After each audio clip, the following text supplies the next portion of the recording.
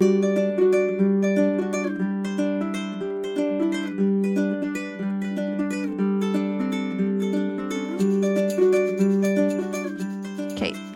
Jen. Here we are again. Here we are again, identifying ourselves. Yep. Identifying the other person. Yep. It's the end of November. Yeah. It's holiday seasons. We made it through Thanksgiving and Black Friday and Just barely. And it's about Food to be comas. December. Exactly. But this is like, it's funny. We've waited a long time to release this one. And it was a definitely fan favorite, personal favorite. I feel like it's a holiday present, this Yeah. episode. I mean the video version is out there, Oh, but that's true. But yeah, this is a great like driving home from seeing your family, you know, just like still want to be warm and fuzzy about like people in good relationships. yeah. Maybe you've had a bad time at Thanksgiving and you want some hope Yeah. to good relationships. You can be hot and in love later in life like these two. This is a conversation with Ted Danson and Mary Steenburgen, presented by Variety. That was at season 12 this past summer. And it's going to be really hard for the two of us to not just sit here and gush about how great Ted and Mary are, both on stage and off. We're going to do some of that though. Yeah, because they were perfection personified. Yeah. They met our parents.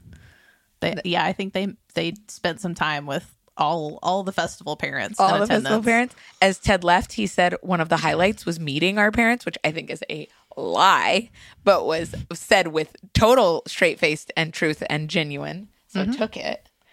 But just, you know, they did their programming. They went to Jimmy Burrow's programming. They hung out for days. They got to know our staff. Were extremely complimentary of the people that helped them, whether they were drivers or assistants, and knew people's names.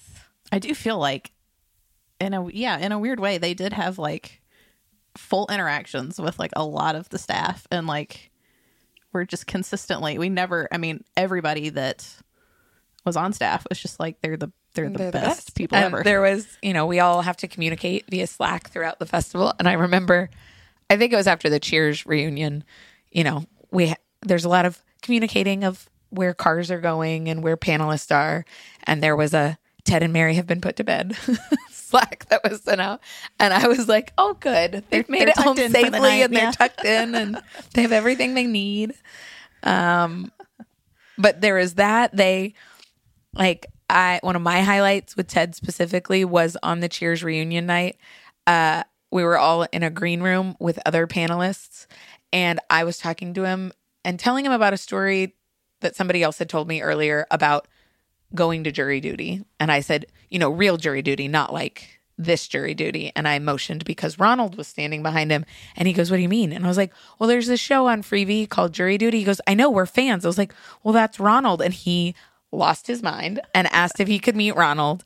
And I introduced them and then watch Ronald's eyes bug out that Ted Danson was bugging out over him. And it was just the most delightful exchange I've ever seen. So see, he even met other panelists and got to be a fan. Yeah. You know those people who walk into a room and they know they have a presence, but it's they're very comfortable in it. Mm-hmm. And it makes everybody else comfortable, even though you're looking at Ted Danson. You're looking at one of the most iconic television and film actors. I will admit that I rewatched 3 Minute Little Baby soon after the festival. So good. And he's great in it. I also watched Book Club after they left and decided, Mary Steenburgen has done many, many things, but she was there for official programming, but also to see all the Cheers people and to be in Austin for a few days. And they both just were superstars in one way and so low key in another way. And it's what you're saying that there's no way for them not to be superstars, because when they walk into a room, particularly together, everybody just you're kind immediately of aware of the fact that they're there. Yeah. He's also very tall. Yeah. I feel like they both are. They both are tall. Yeah. I really don't have much other to go on other than this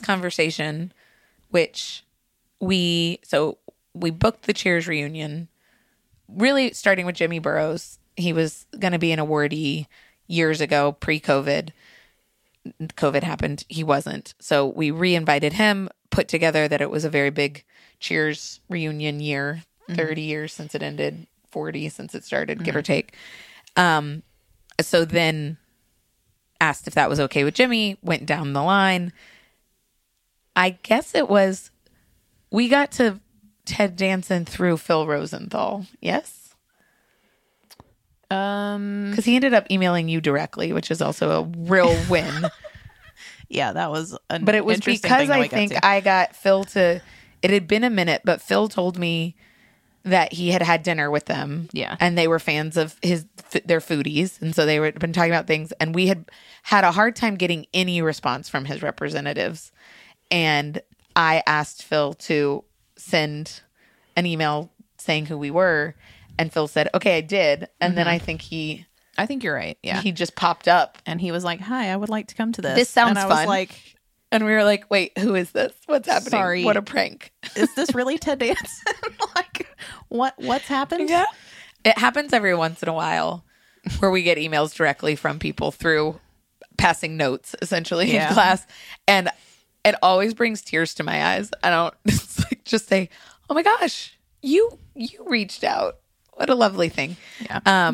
And then very soon after that, asked Ted if they would be interested in this type of conversation because, as we've mentioned before, we've done this a couple of times with spouses or siblings. I think our first one we ever did was Kurt Sutter and Katie Seagal. But it's something we're really fascinated in the personal relationships and the professional ones. And they have worked together, but obviously just having side career, like coming up together and having separate careers in the same household is also very interesting. I actually remember, talk about a healthy relationship. Ted's response when we asked him about Mary was, we try not to say yes for each the other. other person, So I would love for you to ask her. Yeah. And it wasn't, he did not put himself in the position of coordinating or getting her commitment. He put us in touch with the right people to get her answer, which I remember telling my husband. He was like, oh my God, what a great tip. Don't commit your spouse to anything. Yep. So lesson number 1. Yeah. From Ted and Mary. I also love that they are so, one, like just supportive of each other and like the sort of like alternating of like, oh, you go do that thing and then I'll do this thing for a little while and you go do that thing. But like, they have such like vivid recollections of like every project like the other has, like the memories of like the other person like that's doing wild. this thing and like reminding them of like, oh yeah, and then you did and like it's very cute. What's interesting about that is what an interesting perspective to explore of if you are in a long-standing partnership, be it friendship, like a romantic relationship, otherwise marriage, of your spouse's memory of your project. Like they're not in it. Having someone to like witness it. Right. And like, or what that experience was like when you came home and what you were like during it. And were you really happy or was it very stressful? And like that person's going to have a very unique perspective that is very different than yours because you're in it, which is kind of fascinating. Yeah. Most people would not have a front row seat to. Yeah. They're just very sweet. They're just very sweet. This is just a delightful hour to spend with these two people. So, Merry Christmas, Happy Holidays. Yeah. This is our present to you. A conversation with Ted Danson and Mary Steenburgen, presented by Variety and is moderated by Emily Longretta.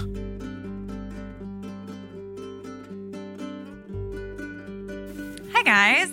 I don't want to waste any time because I am so excited about this conversation, and I know you guys are all very excited too. We have so much to talk about. Let's bring out these icons, Ted Danson and Mary Steenburgen.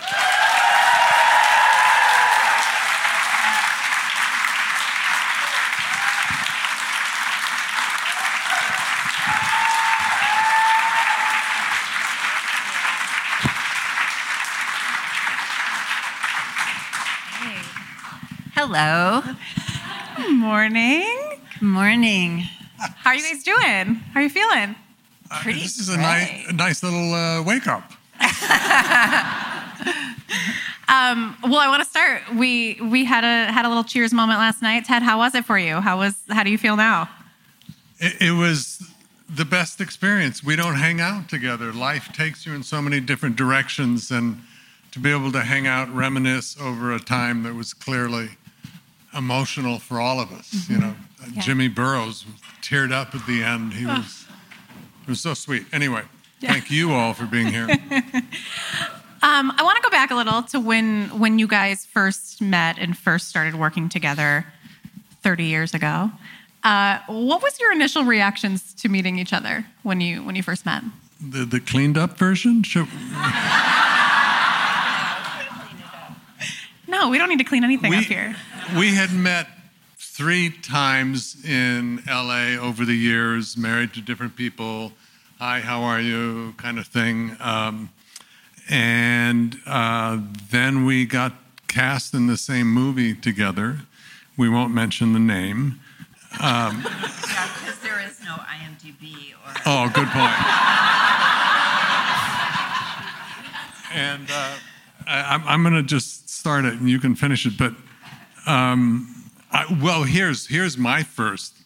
Mary calls it what was it when you flew out, and it was a compatibility. Yeah, it was to see. It never is fly the man in to see if the woman likes him enough. It used to be like a chemistry test, and it was in the guise of a dinner. But I knew that if there wasn't a chemistry thing, that the part would not be mine, and that I think that's gotten a little bit better. But it was just an annoying thing that women had to go through. Anyway, go on.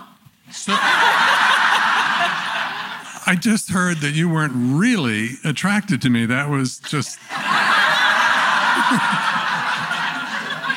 But I remember that first sitting opposite her and Mary and saying to myself, I have an excuse to look at her because we're about to work together. And so it wasn't that shy kind of normal social meeting or something. I could just soak her up. And I was blown away by you. Aww. It's very nice. That's so much nicer than what I'm going to say. Because I had been up for 48 hours straight. Probably longer than that in some ways, because I'd broken up with my boyfriend of 4 years, and it was like trauma plus. But I was shooting a film in North Carolina, and I was asked at the end of almost like a 18-hour shoot to be the maid of honor for the editor and the script supervisor who are getting married. And so at the end of this crazy long day, we had a wedding. And then I had to go back and pack and fly across the country to San Francisco to see if I got along with him. So I get there and I'm like, I can't even believe how bleary-eyed I am. But I try to pull it together. And we go, it was a restaurant. I don't remember the name, and I bet you don't either. A famous guy in LA, pizza. Anyway, go on. But famous restaurant. Yeah. And so we go to this restaurant, and Ted's waiting and greets me in this sort of bar area. And he has hair down to here. And I'm like, oh, wow, your hair is so long. And he goes, oh, it's this thing called extensions. Look. And he starts showing me. And he shows me these things, And he said it's for this movie I'm doing, which was Getting Even with Dad. And I had just left Kieran Culkin, whose mother I was playing, and he was playing Mac's dad. And so, anyway, he was very... And I was thrilled. He was so thrilled with that hair. He didn't care that it started out on somebody else's head. And So he leads me to the table, and he's this amazing tall guy, but he's tossing the fake hair. And my first impression of my future husband really was, this is the most ridiculous creature I've ever met.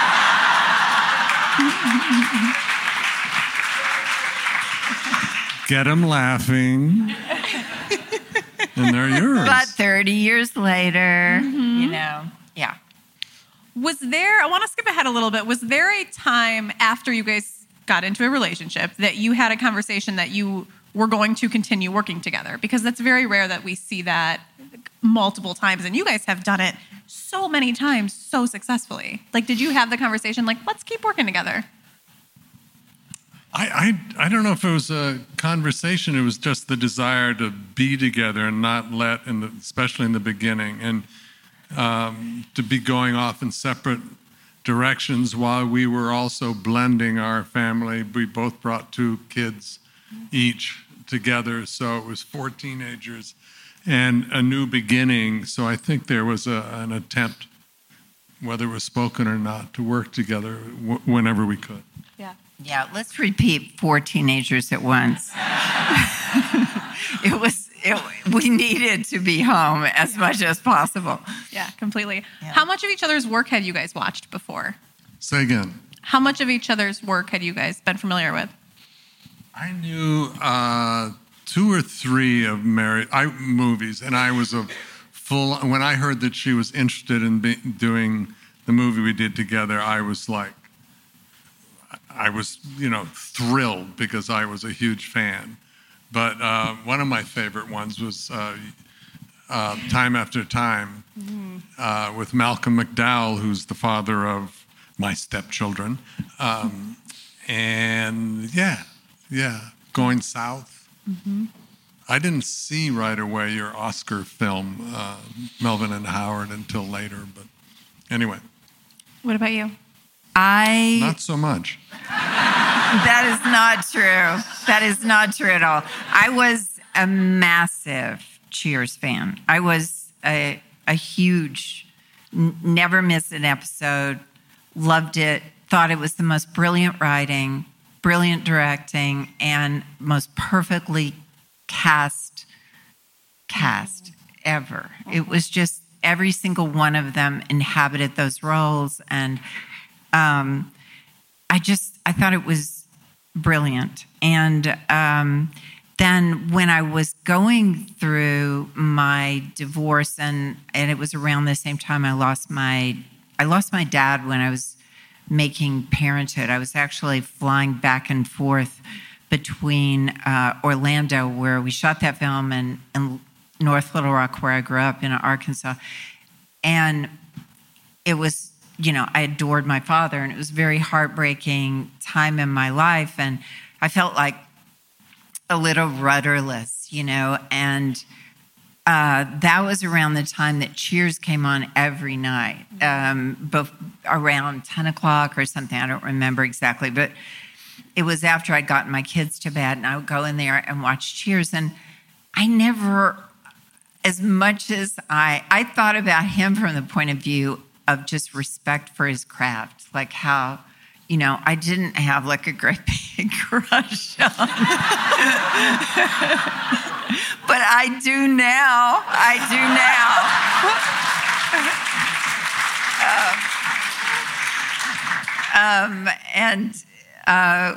Began to quickly, when we started working together, it was like the cast would all go places to lunch or dinner, and then sometimes he wouldn't be there. And I was like, oh, it was more fun when Ted was here. And it was like, it snuck up on me like that.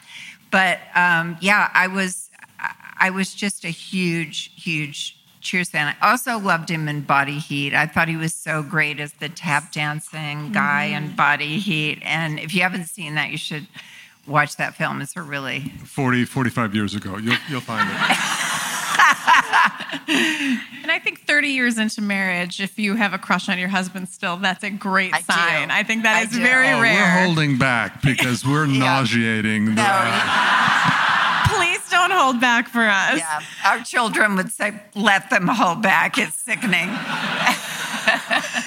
Well, I want to talk about that. I mean, it's not, you guys are in an industry that it is very hard to have a relationship that's successful and have a career that's successful. Not only do you guys do that together, but you also do that separately. You both have very successful separate careers. What is the secret to balancing all of this together?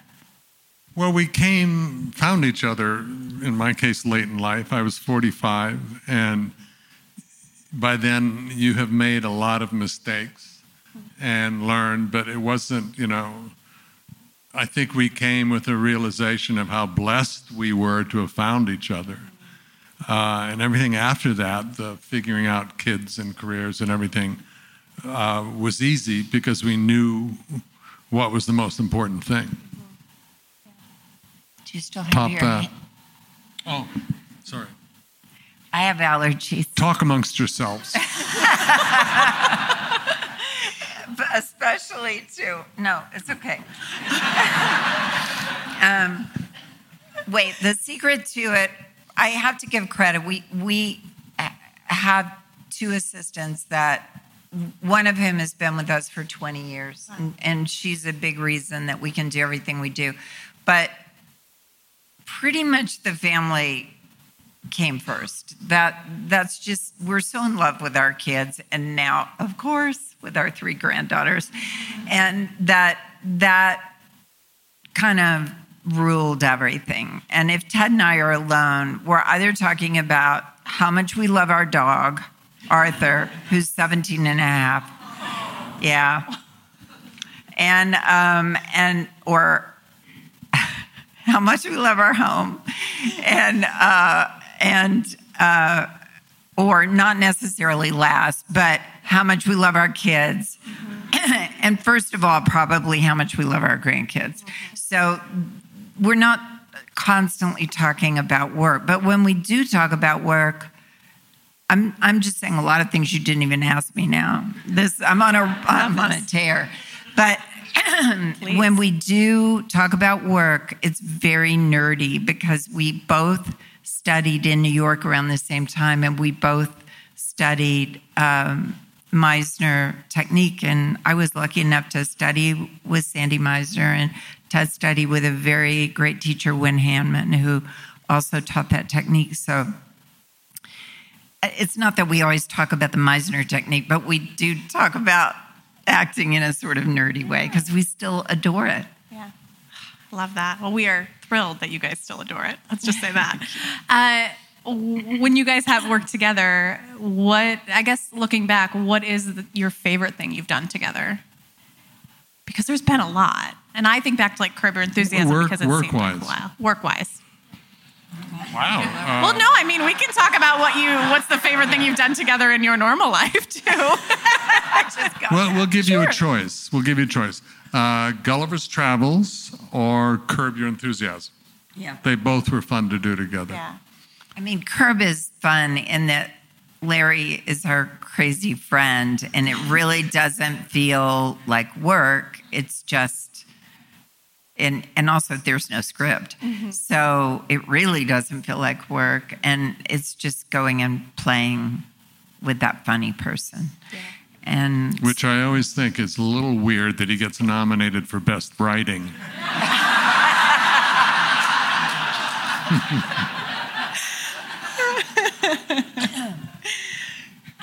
Now, when you're looking back, is there one of the roles you guys have done together that you'd want to revisit?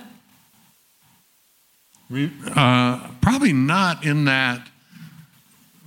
We seem to be looking that way more than that way. Yeah.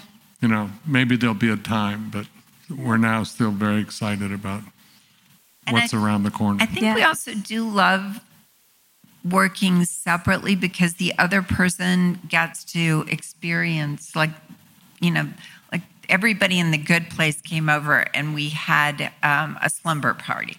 And I wasn't even around in his life when Cheers was made, but I love those guys, and we've been, and Woody's an amazing friend, and it feels like even though most of our career we're working separately, but the other person is so included in that beautiful experience. Last Man on Earth. We party with the same group of Last Man on Earth cast for years. They come to my 98-year-old aunt's birthday party in Arkansas. They get on 2 planes to get to Arkansas to be there. I mean, we're really close. And so... It's also nice to take turns taking care of the other person who's out the door at 5 in the morning. Yeah. You know, if you're both doing that, it's, I'm tired. No, I'm tired. You know, kind of thing. This way, it's kind of handy. Do you guys have those kind of conversations when you're going out for a role, when you're figuring out what's next career-wise? Like, okay, well, maybe if you're going out, maybe I'll sit this one out, like not take this on and take turns, or is it more just depending on? I think it's just the way it happens, really. Also, I would never be capable of denying him, and I don't think he would me, the gift of a great experience or a great project. That I couldn't live with myself, but it has kind of gracefully worked out to where, you know, I did a show in Vancouver, and Ted was up there as much as possible, Zoe's Extraordinary Playlist, and he would come up and thank you. And that was tricky because we did 1 year of it, and then the second year of it was right after, it's in the late spring of 2020, and I didn't have any friends to call to say, what is it like to shoot in COVID? And man, was it weird. It was, especially at that point, there was no relaxation about it, and everything was topsy-turvy. And come, be childlike and inventive and creative, and be careful, you could die. Yeah, that's fun. That's a fun experience. Well, you guys are, obviously, people really, really love listening to you talk about your careers and your regular life. Would you ever let the cameras in on your normal life at home? I don't think so. No, thank you. You're like, this is it. This is what you're getting here, right here. Well, we prize it too much, and it may be kind of boring for all of you. It might be a little bit like, oh, wow, is that it? But no, I think we just... They're watching Love is Blind together? Yeah, or Korean rom-coms. Big in our house. We love both of those. Big in our house. Crash Landing on You. Crash Landing on You. Yeah. I don't think anyone in here would be bored watching you guys watch Love is Blind, let's be honest. That sounds like a fun show to me. Calling Netflix after this. Our oldest daughter actually filmed him. Which show was it? The Bachelor. I think it was The Bachelor. I was just watching it to keep her company. And it was like the last thing, and he didn't know she was filming, and he's all involved deeply. Oh my goodness. One of my questions was, obviously, because we're at a TV festival and we all in this room love TV, what it is that you guys do watch, whether it's separate or alone. What is your go-to shows that you guys watch that are on? The most recent. Succession. Oh my God. Amazing. Of course. Speaking of Kieran Culkin, I was just blown away knowing someone as a child and then watching that extraordinary performance. But they were all brilliant, and the writing was so brilliant, and it kept us guessing, throughout. But you felt like you really did enter a family that was so weird and rarefied and so unlike our family, but it was magnificent. Yeah. We're enjoying the heck out of Ted Lasso. Yes. Yeah. I I heard George say godson. No, but he said my nephew. Yeah. He's So, his godson. yeah, Jason is George Wentz's nephew. So pretty cool. A small world. Yeah, and Jason is also in Last Man on Earth. He plays the brother, Will Forte's brother. Yeah. Successful Astronaut, right? brother, yeah. What project of each other's has made you guys laugh the most? Say again? What project of each other's has made you guys laugh the most? Oh, Cheers, probably. Well, I love a show he did called Bored to Death, too. Yeah. I love that show. I loved the writing. I loved the relationship with Zach Galifianakis and Jason Schwartzman, and Ted's character, stoner, elegant, rich, bored, New York, stoner. It was just... Did she mention stoner? Did I mention that you're a stoner? Hey, we had the privilege, we've recently met in the last year and become great buddies with Phil and Monica Rosenthal. And they have this movie night every Sunday, and they invite whoever's in the movie to come so that they can talk about the experience. And we got to see Melvin and Howard that Mary won an Academy Award for.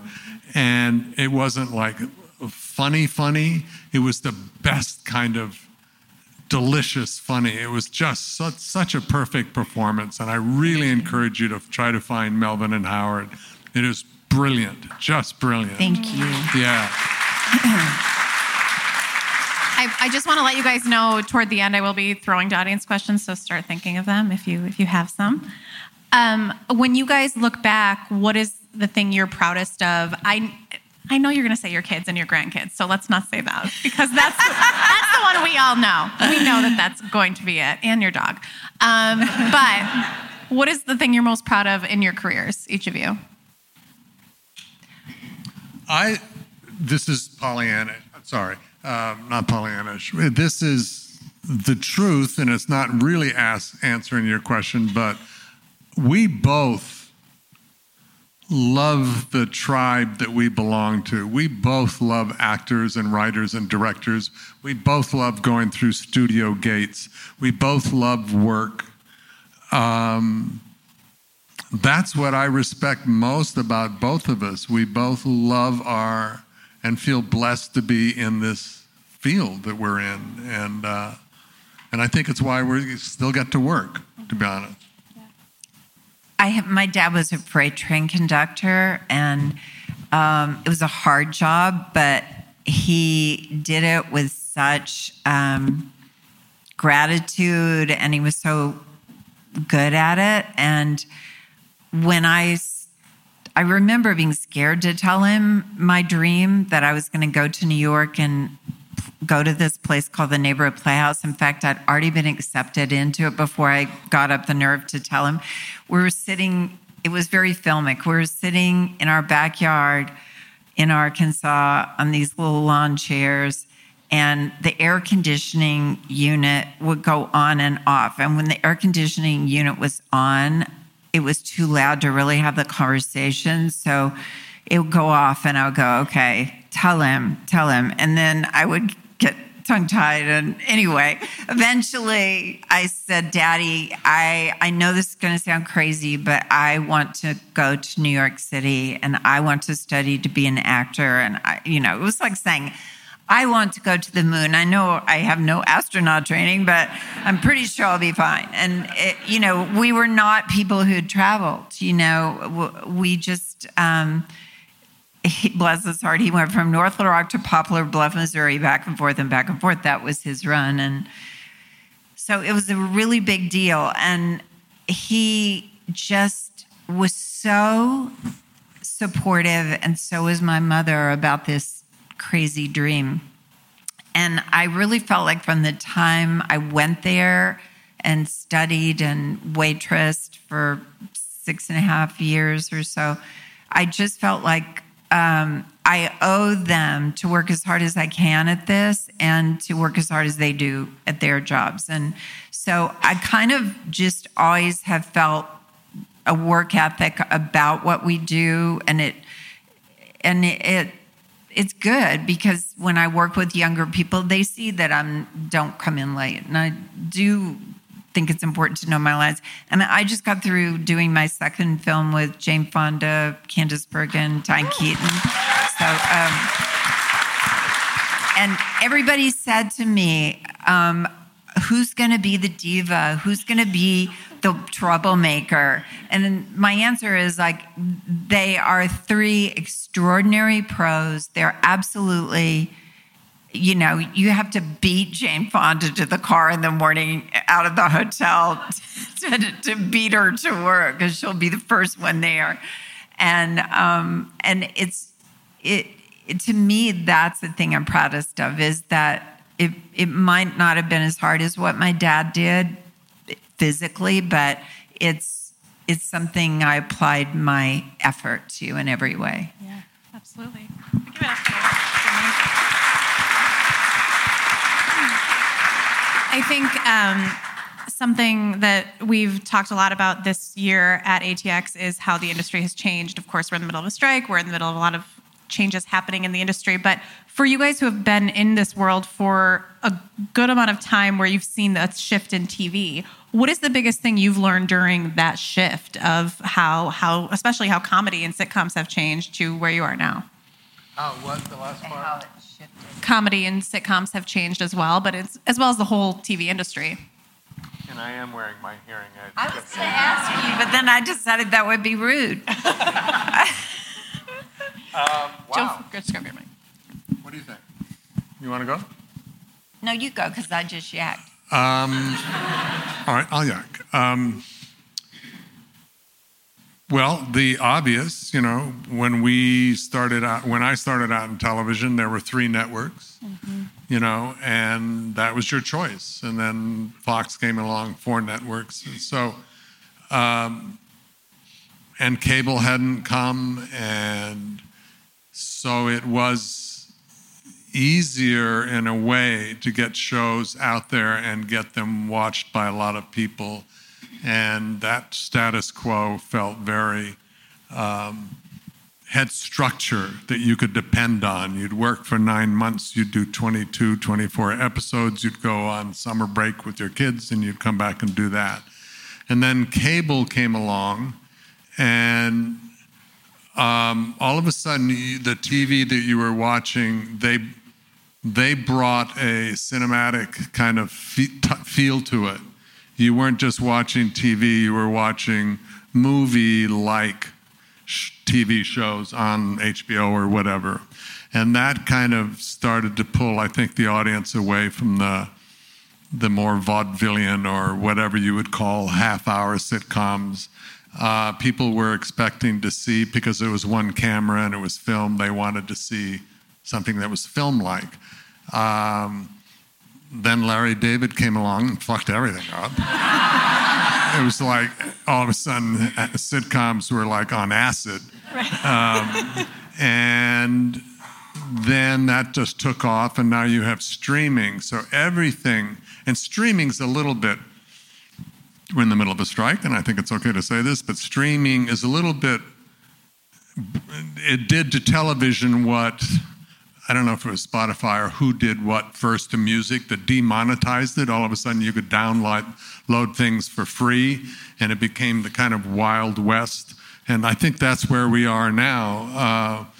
Everyone's scrambling to figure out how you can still make a living in this world of streaming, where now there are no residuals, you don't do, reruns, and it's all developed in a way to maximize the money for the studio, as it were, or the network, the streaming service.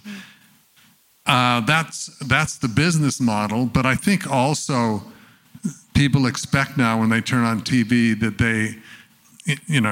you can look at Succession and it's like some of the best writing in the world, and it looks like some of the best films ever shot. And so people expect that more. But the acting is still the acting, I think. I don't think that's changed for us, but the business model and what people expect, I think, has changed. Mm-hmm. Also, he's right about the structure of all that, but the experience for us as actors is the world we entered in the late 70s in Los Angeles.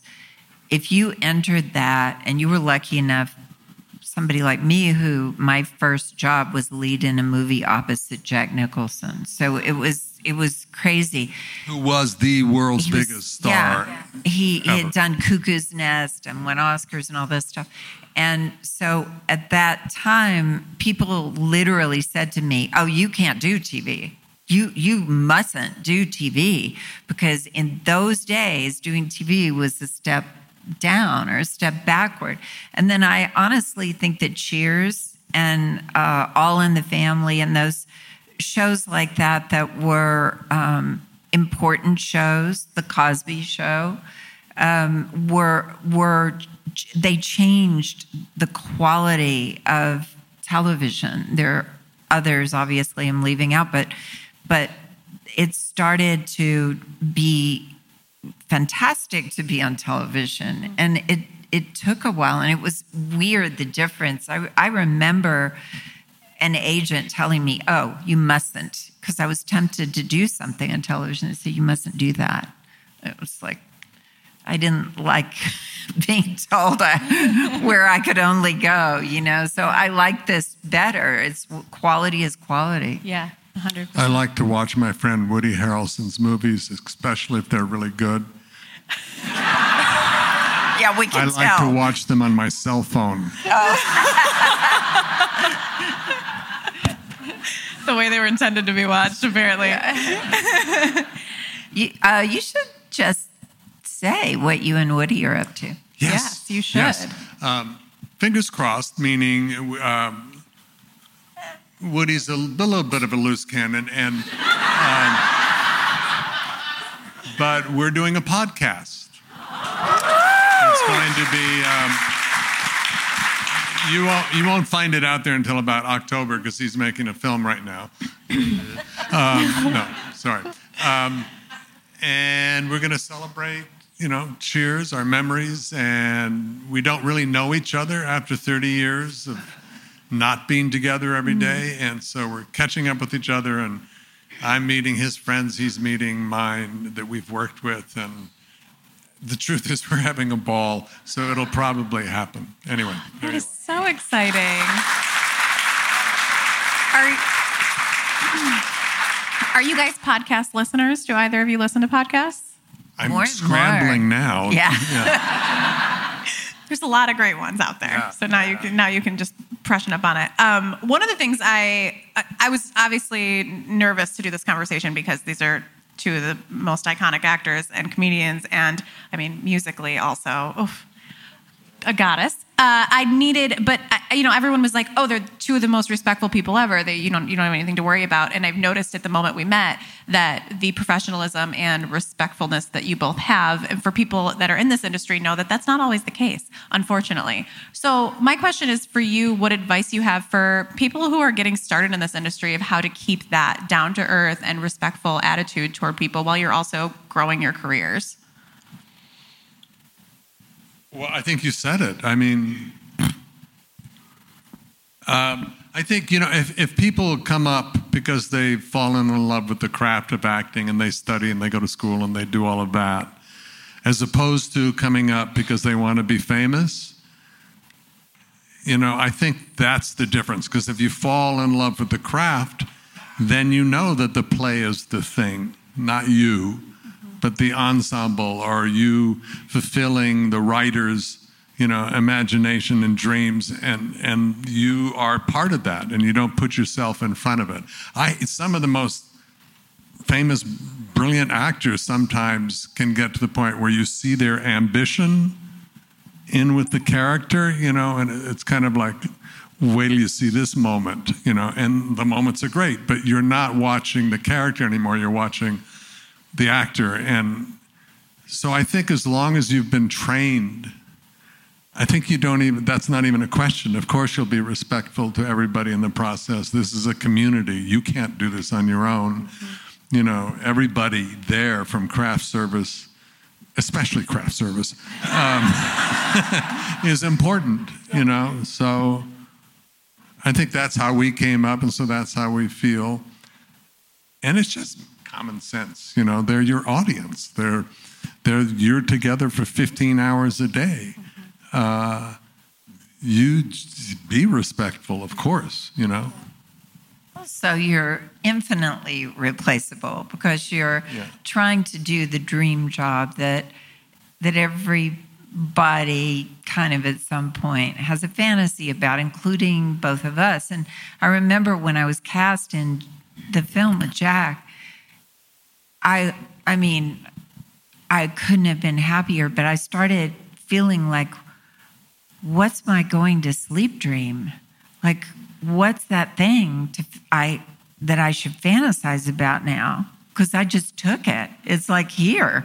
And it took me a while to find my dreaming again. I did do it, but it took a while. And if you're lucky enough to do this, and it's so hard to do, we've had kids that tried to do it for a little while and came to us and said, you know what? I'm going to do something else that I can really shine at. And I respect that. And then we have a son who's a director and a really wonderful writer-director. And I watch how hard he works and how grateful he is to do it. And it's just, I feel like people that think they can be bratty in this industry are gonna not be there for long, because the long haul, that might be the other thing I'm proudest of, is that at 70 and 75, we're still working as much as we've ever worked. And a lot of that has to do with just not being an asshole, you know? And that's true for all of you. I mean, that's the truth about life, you know? Gratitude. Yeah. That's the key, I think. You guys have both accomplished so much. What is it still on your bucket list that you want to do? I'm just the simple actor who just wants another role. Ask her this question, because it's kind of remarkable what happened to her. I'll spare you the whole long story, but about 17 years ago, I started writing music, and so a lot of my goals are musical goals, you know, and I really am enjoying what I'm doing and who I'm writing with, and I write a lot with people from Nashville. Sometimes we write country, but more often than not, we're writing songs for the end of movies. So whatever the movie is kind of impacts the Let me jump in and say Critics' Choice Award for Best Song at the end of a movie. It was Wild Rose, and I encourage you to check it out, the end song, right? Wild Rose? Did I get that right? Yeah. She tied with Elton John, so she and your Zoe's must have been a nice kind of gift for you then, to getting him mix in the music with the acting. Yeah, but but Zoe's was terrifying to me because I was surrounded by musical theater people. Like, talk about nerds on something. Oh my God. You know that game, what's it called, where you, Heads Up. So a couple of Andrew Leeds and Skylar Aston one time were playing Heads Up, and the category was like musicals, musical comedies and stuff like that. And one of them, I forget who was flipping and who was guessing and giving clues, but they got to, I think it was 18 on this thing. And I like, you guys are freaks. So I was working with all these people, and that was just not, I love musicals, but I didn't have that breadth of knowledge, and I'm not I don't write music for myself to sing. I should say, I've only sung one song I've written, and it's my love song to him that has to be me singing, and it's very funny, by the way, I'm an okay singer. That's how I would describe myself. But I'm immersed in music all the time because that's where my brain is. And I've danced only at parties and almost since we got famous, I don't even dance at parties because I'm so horrified that there's a video somewhere, which is sort of sad. But yeah, so that I took that job to scare the crap out of myself. I really wanted to scare myself, and it totally worked. It was so scary, but I learned so much and I enjoyed it so much. It was really a lovely experience and a great group of people, and I'm so proud of my friend Alex Newell, who just got nominated for Tony. Yes, absolutely. Yeah. I have to say, from my observation of you, that you love acting. Acting is your life, your passion, your everything. But when I see you write music, it's like you go to heaven. You're in a different sphere. It's very magical. Is there ever, do you think there'll be a point where you want to focus just on one of those things and just want to write music and not act, or do you like doing the multiple? I kind of like being greedy and just going for, and it really depends. At my age, it's a very young business still, although, we always shake our heads about the book club movies, the fact that we got to make not one but two, and I'm the youngest of the cast members. So that was kind of cool. But no, I don't want to make choices between things I love. I just want to get, to do them as long as I can. Of course. Ted, what is the most challenging role that you've done? Wow, I always find the one I'm doing next. Fargo is pretty challenging with the accent. Yeah, but Fargo, the accent actually, and I'm not great at them, so I worked really hard. But the accent almost was like just something to hang your hat on that almost gave you carte blanche. If you got the accent, you understood so much about your character. I think it's so funny. I started out with the slow, dumb joke, Sam Malone, and slow, dumb jokes are great. Everyone else has to talk fast and set it up, and you go boom, boom, and ha, So it's a great way to go. And the older I get, I seem to be getting the memory is good, but you have to work a little harder. And all of a sudden, I'm getting 2-page speeches, in The Good Place or something, with very specific, elevated language. I don't know what the biggest challenge. I don't know. I find them all, to some degree, have their challenges. Yeah. Damages was pretty. Damages was fun. Oh my gosh. When the writing is, the most challenging is when the writing is not great. Right. Because then you really, really, really have to work hard. And we both have been blessed with really good writing. And then you just say the words and let the words play you like an instrument. And it's kind of not easy, but it's very clear and kind of effortless when the writing is great. Yeah. Mary, what the about worst for you? thing a writer can say to you is, no, it's funny.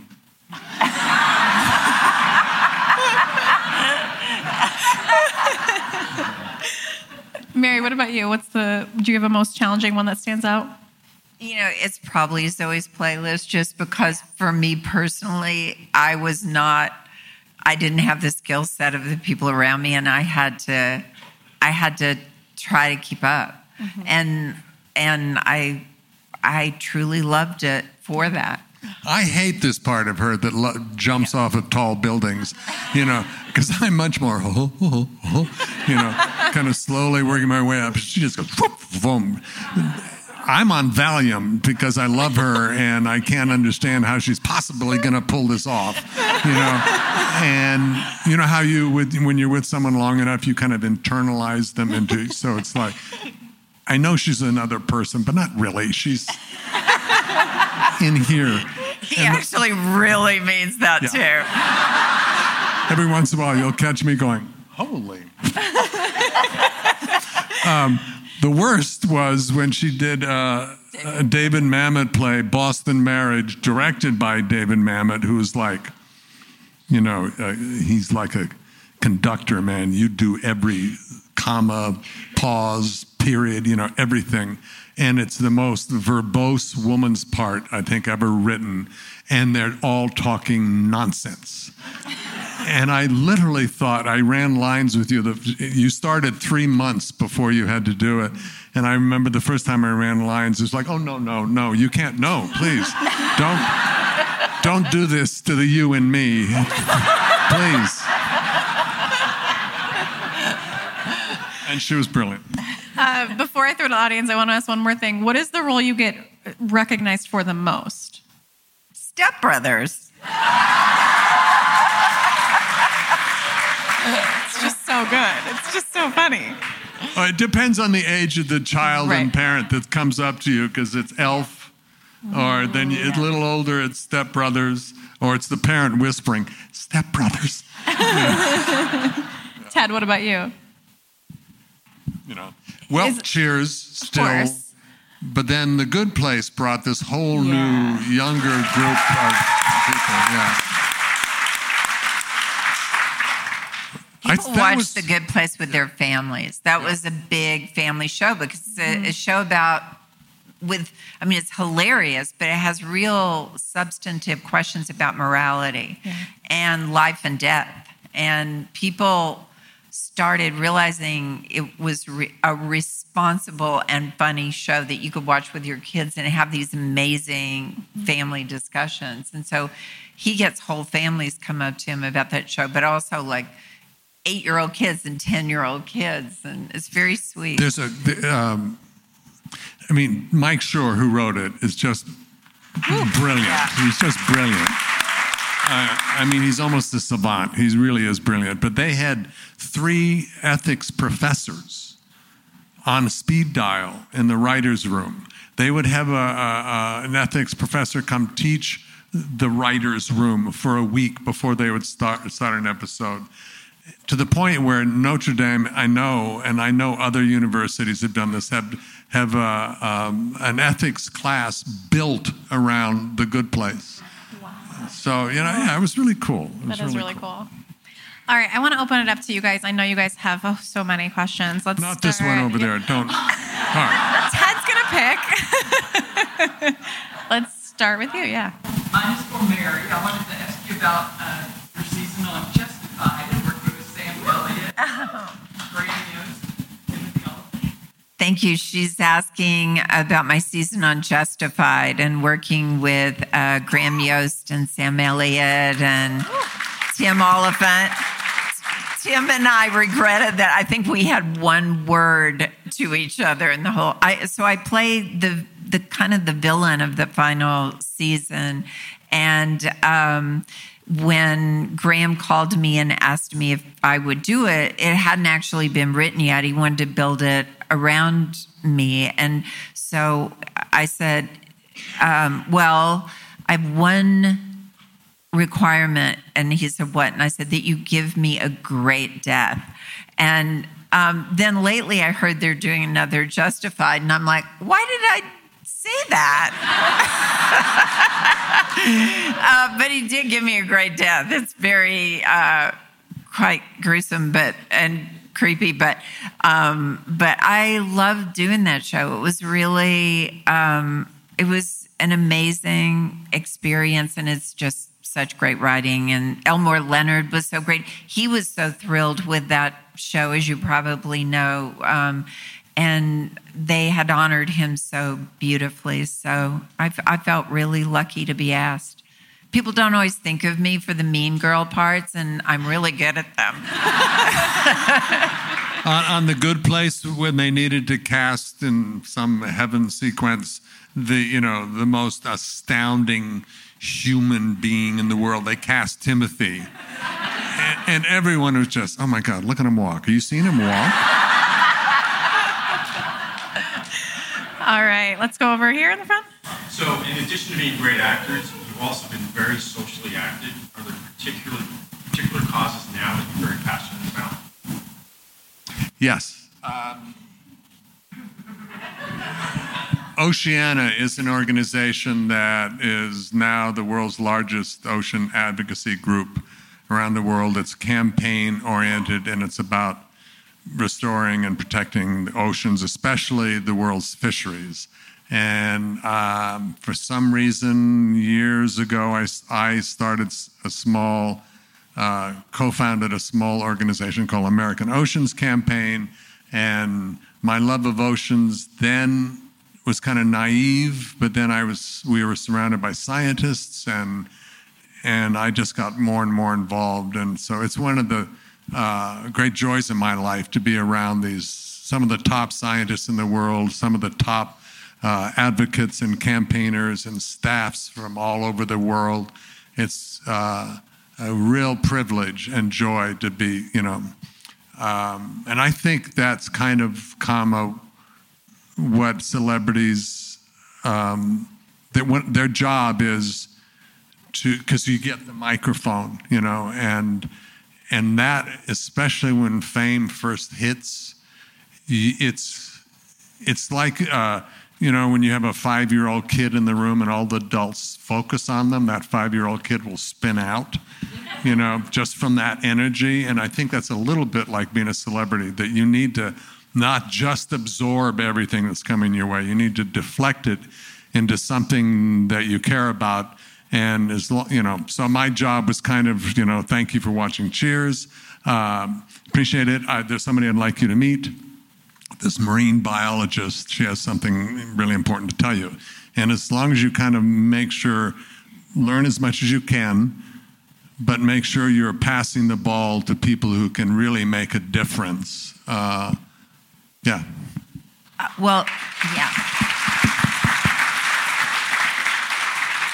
I have to say that watching my husband work on the subject of helping to save the world's oceans, which is such a big part of our whole ecosystem and the planet's health, is one of the things I'm most in love with him about. And not just that he's done it, because people do things, and sometimes, not to knock actors, but they can be very passionate for a year or two.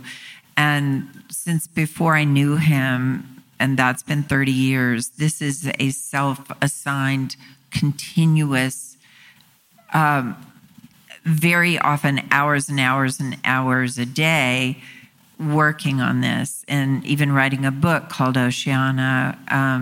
And it's been, the seriousness of that purpose has really been part of my love for him. And I agree. It's just, if somebody's gonna pay attention to you, it should be partly for good reasons for all of us.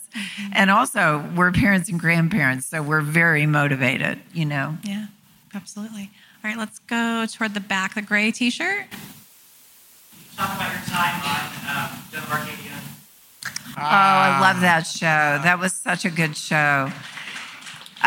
We only did that for 2 years. It was weird. In the second season of that show, we got preempted by the basketball kind of playoffs, but like for many weeks in a row. And they just decided then on the numbers, which the numbers didn't make any sense because we weren't on the air, but they decided to cancel us. And if there were bigger reasons than that, nobody ever shared them with me. But it was this show that was about, was very kind of like the Joan Osborne song, "What If God Were One of Us?" So God was sometimes a 6-year-old girl, and sometimes God was the guy who delivers your mail, and it was about, it wasn't preaching any religion. It was preaching, not preaching, it was just about a concept of how people make a difference to other people. Sometimes they know it and sometimes they don't know it. So it was really, the word ripples is really how I would boil it down to what that show is about, you know. And it was also about a family that had its own challenges. Jason Ritter was in a wheelchair and had been in a car accident, I think. And it was a great group of people. Joe Mantegna, the great Joe Mantegna, another person as nice as this one to work with in our business. And Amber Tamblyn brilliantly played Joan. And I was really honored to be in it. It was a really lovely show about important things. Amazing. I think we probably have time for one more. Let's see the blue hat over here. I've seen a few times. Okay, you guys are the sweetest, but can we end on spilling a little bit of tea? Maybe share each other's crazy quirk? Oh, fun. This is us. We're very bland, very... You go first. I'm not doing quirks. No, do. You talk about them all the time. Oh, now she's talking about me, talking about my quirks. No, I was... She likes to call me a hypochondriac. I like to just say I'm very interested in my body. But there isn't a day that goes by she doesn't say, "How are you?" Because she sees a cloud pass my face. My shoulder hurts, you know, or my this hurts. Have we had that very same conversation this morning? Yes. Here's the thing that's contributes to our successful relationship. We delight in each other's foibles. We delight in calling each other out, and we find it very funny. So, yeah. Oh, she's tough. She's actually very tough. Can't think of one. You do you. I did me. You do you. Well, I realized... I have some. Okay. You hold it. Duolingo, anybody? Duolingo? That's what you were going to say. It would be cheaper to fly her to Paris and study with the best French teacher in the world than it is for her to play Duolingo. This is not an exaggeration. 12 hours a week she puts in. I do. And it's not just, the bottom of the scale, just simple, do this, do that. You can buy points if you're competing with other people to be the winner of the week. A fortune. Well, it's like a video game, only that's good for you. That's true. Also, when she was music hit Mary overnight. It kind of like a radio station got turned on in her head. And for the longest time, we'd be driving together, and boy, she's really pissed. She hasn't spoken to me for the last, 50 miles. And she'd be doing songs in her head. I never know quite where she is because she's working on lyrics or music or anything like that. That's not charming to you in some way? Yes, it is. Not in the beginning. I will also say that between us, we do have this sense of humor of 12-year-old boys. Like, we're very, what's that word? Is it scatological? Scatological, yes. Does that mean you have very low We love fart humor. We're very unsophisticated. That's why Step Brothers was like entering my dream world. But she's also a lady from the South. Right. I'm a weird combination of... So one day a fart will be humorous. The other day it will be disgusting. I can't believe you did that. Guys, let's give it up for Mary Steenburgen and Ted Danson. Thank you guys so much.